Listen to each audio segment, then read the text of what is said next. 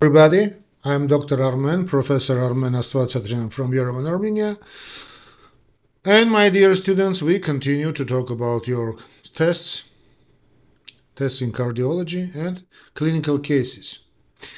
Once again, don't forget about writing the questions. So write the notes just to note something that for you is interesting, maybe the key points you will find in this and another presentations, in another lectures. So let's go on, and of course, it's very important to write the sentences, write the questions, make the notes, and rehearing these lectures, my friends. So please open 5 another tests, and we will work together. Yes, I am waiting. When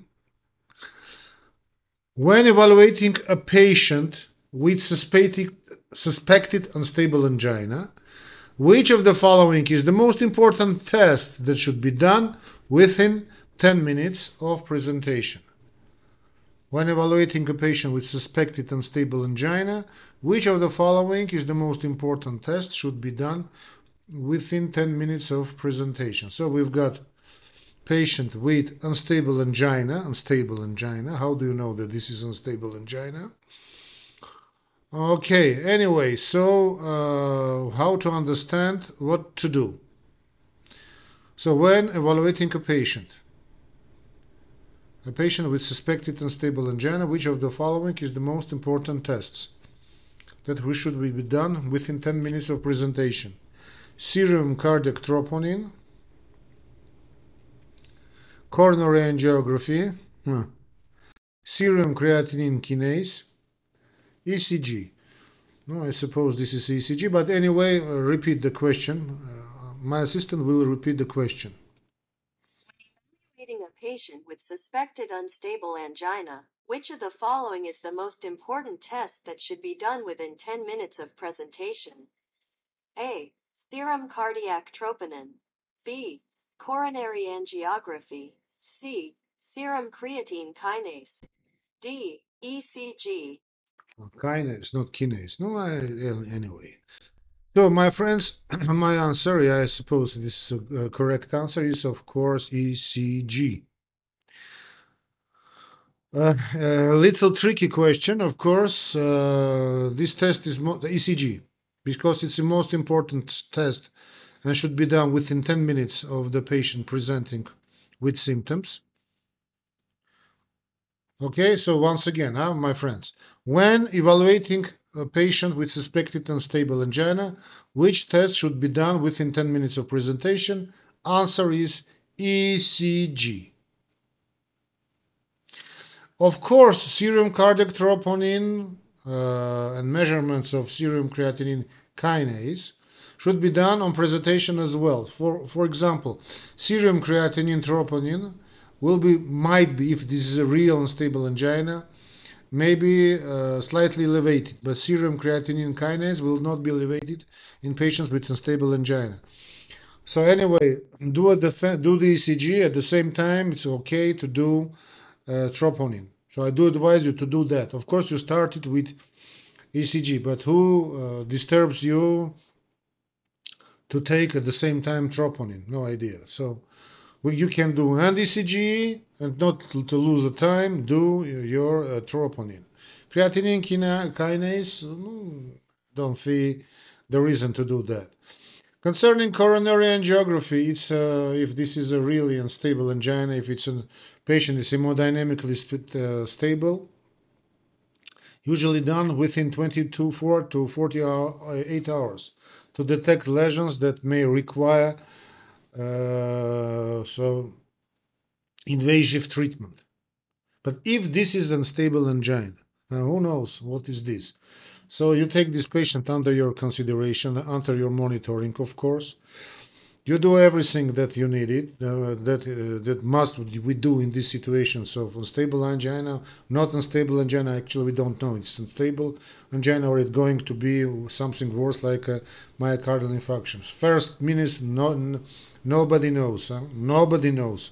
So making ECG at the same time, measurements troponin, it's okay. At the same time, of course, put the patient under your supervision, that is under monitoring, check up and ECG, at the same time hemodynamic changes, systolic and diastolic blood pressure, painkillers, etc., etc., etc. But the question about diagnostic test, of course, this is ECG. Okay. Next question. Yeah. I see. Next question. Which of the following drugs is the preferred treatment for chest pain associated with unstable angina? So we have to understand this is a stable angina or not. But the question is about unstable angina. Okay, let it be unstable angina. So which of the following drugs is the preferred treatment for chest pain associated with unstable angina? Aspirin, heparin, morphine, and nitroglycerin. No, I suppose nitroglycerin actually. Okay, we will talk about that. But anyway, please repeat the question. Which of the following drugs is the preferred treatment for chest pain associated with unstable angina? A. Aspirin. B. Heparin. C. Morphine. D. Nitroglycerin. Nitroglycerin, morphine, not morphine actually, huh? So the correct answer, nitroglycerin. Okay, of course, nitroglycerin is anti-anginal therapy, anti-anginal therapy, and that is preferred treatment for chest pain and should be administered sublingually. The first, and then why not?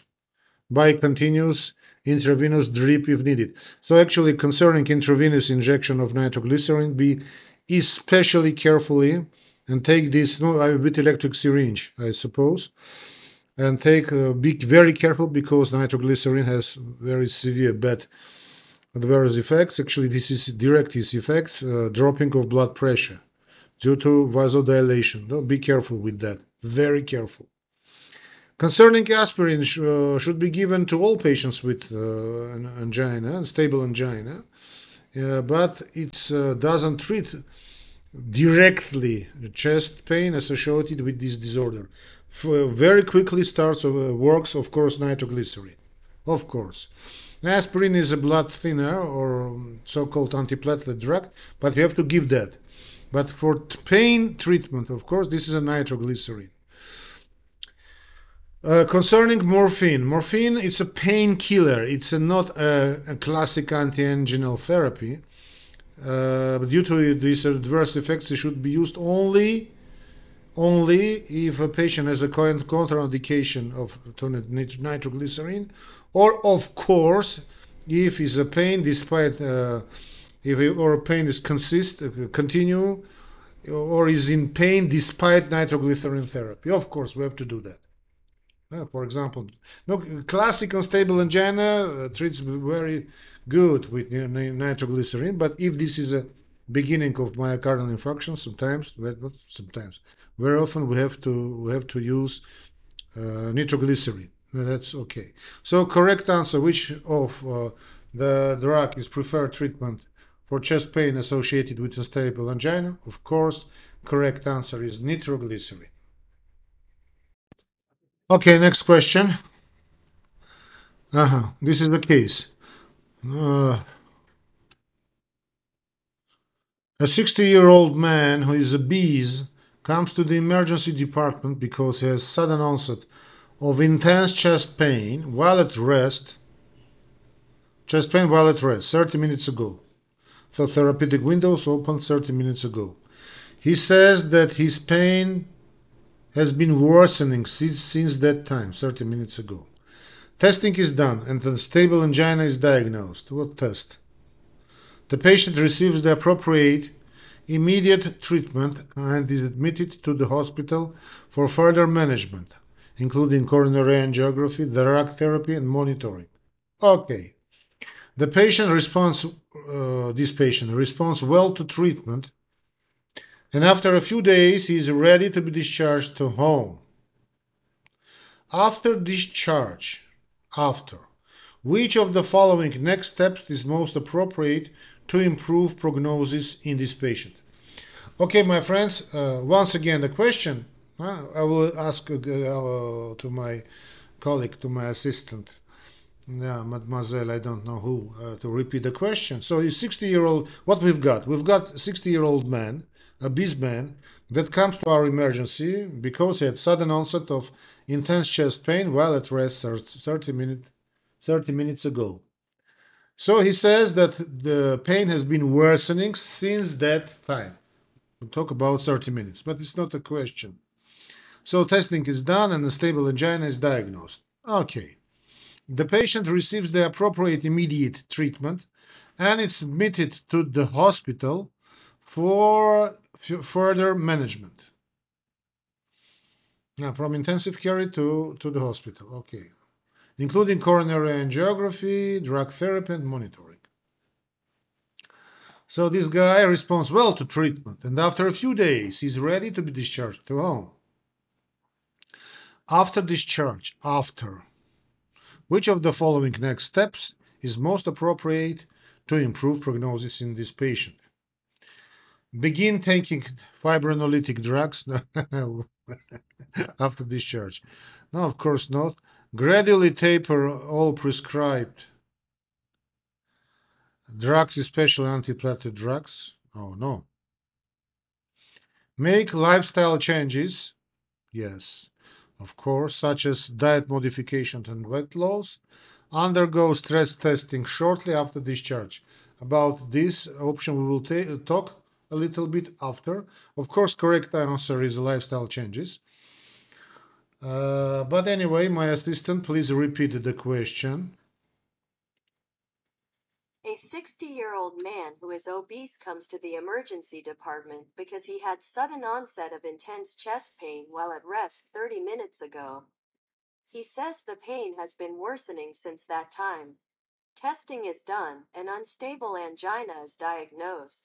The patient receives the appropriate immediate treatment and is admitted to the hospital for further management, including coronary angiography, drug therapy, and monitoring. The patient responds well to treatment, and after a few days he is ready to be discharged to home. After discharge, which of the following next steps is most appropriate to improve prognosis in this patient? A. Begin taking fibrinolytic drugs. B. Gradually taper all prescribed drugs, especially antiplatelet drugs. C. Make lifestyle changes such as diet modification and weight loss. D. Undergo stress testing shortly after discharge. No, my dear students, of course, the correct answer is making lifestyle changes such as physical activity. This is the most important thing. Huh? Physical activity is the most important point, not only for this problem, unstable angina, but all problems. Physical activity is the top. Diet modification and weight loss. In order to improve prognosis, it's important for this patient to make changes in his lifestyle, to aggressively manage his risk factor, for example, for obesity. But not only this, we have to understand that lifestyle changes is okay. Also, we have to say no to smoking, kid smoking, and abuse of alcohol. Abuse, just abuse. Stop and immediately kid smoking and abuse of alcohol, physical activity, diet modification, and physical activity. Concerning fibrinolytic drugs are not indicated in patients with unstable angina, so it's ridiculous. So gradually taper drugs.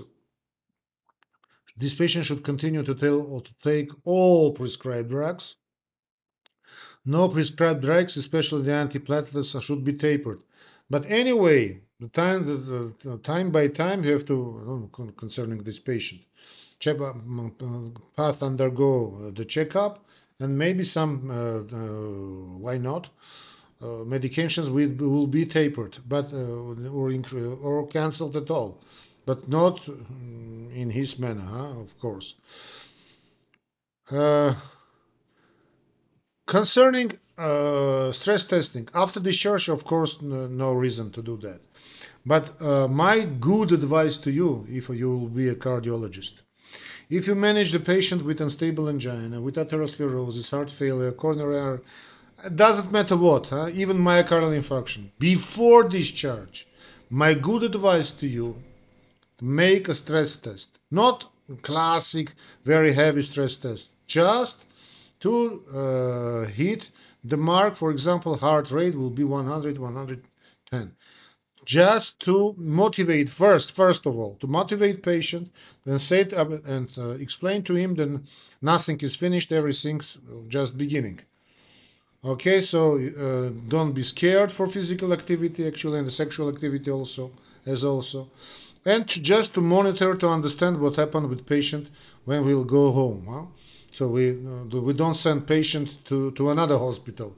We send patient to his routine everyday activity, to his wife, to his job, etc., etc. So we have to understand: can he or she does the same physical activity as before? And the physical stress test is the especially very good things for that. And you just will understand. For example, you see accelerating of heart rate more than 120 just on a very relative physical activity, slow, lower physical activity. Means you have to augment it your beta blockers treatment from, for example, for bisoprolol, 2.5 to 5 milligrams, or you will see, remark the changes in the blood pressure or heart failure signs, etc., etc., etc. You will see a lot of things, but at the same time, patient will understand. For if patient for with his wife, it's extraordinary. He will understand, and she will understand. The family will understand that everything is okay. And I do advise you to do this stress test. It will give you a lot of very interesting information and motivate the patient to go back to his everyday activity. Okay, let's continue. Yes, yes, I'm here. Question. Oh, yeah, yeah. Here is a question. Varicose veins occurs usually as a result of which of the following conditions? Another tricky questions. So, question about varicose. Varicose vein occurs usually as a result of which of the following conditions? Chronic venous insufficiency,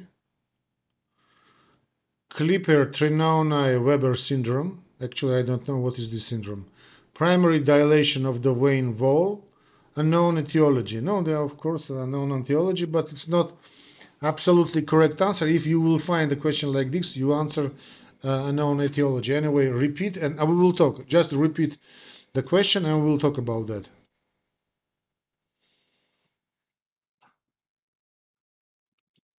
Mhm. Yes, please repeat the question.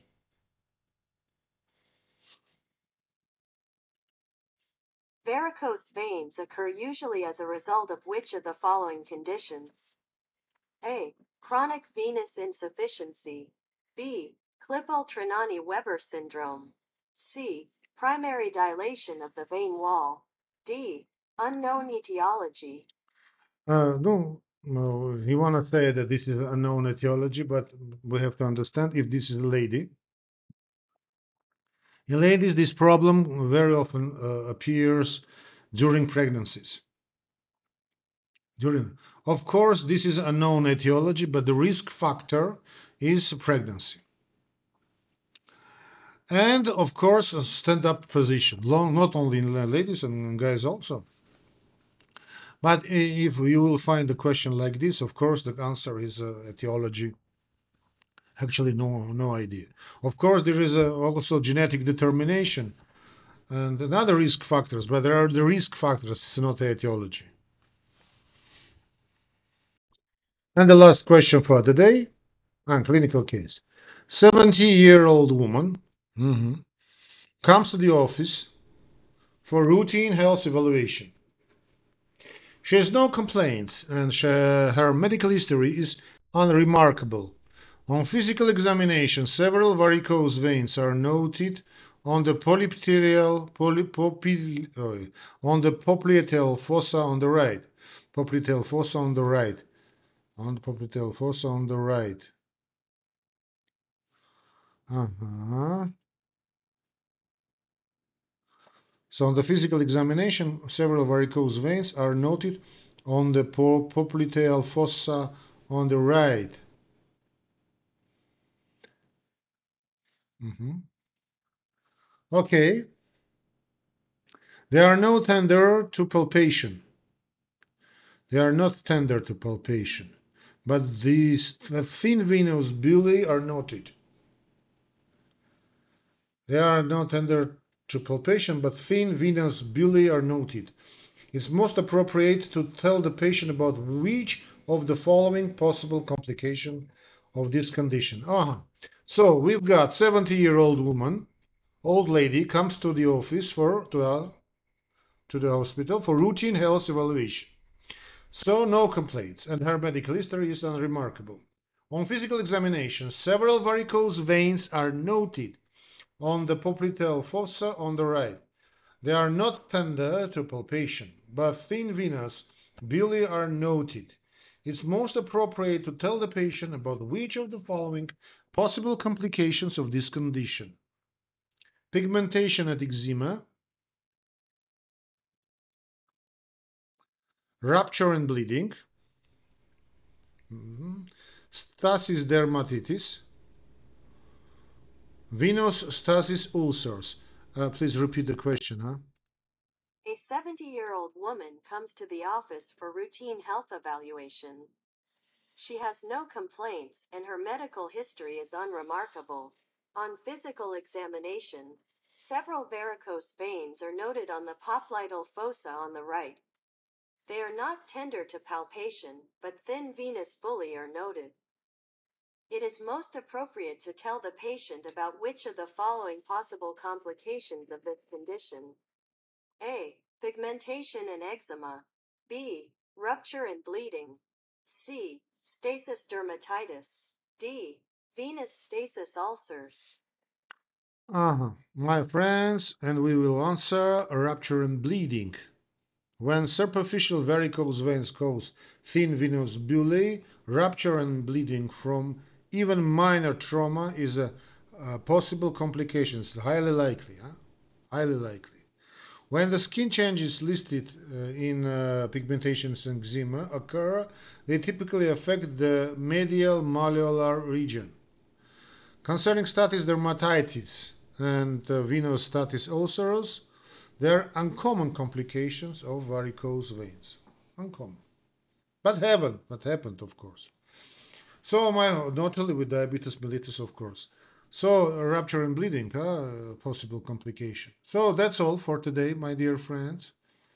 Thanks for your attention. Rehear these lectures several times before you got it, unless you got it under your skin by heart. First of all, you have to understand, no, then learn by heart. If you understand, it's okay. Huh? Learning by heart is not okay. So thank you for your attention. See you in other lectures. Don't forget to follow and subscribe our channel. See you in other lectures, and God bless you. Bye bye.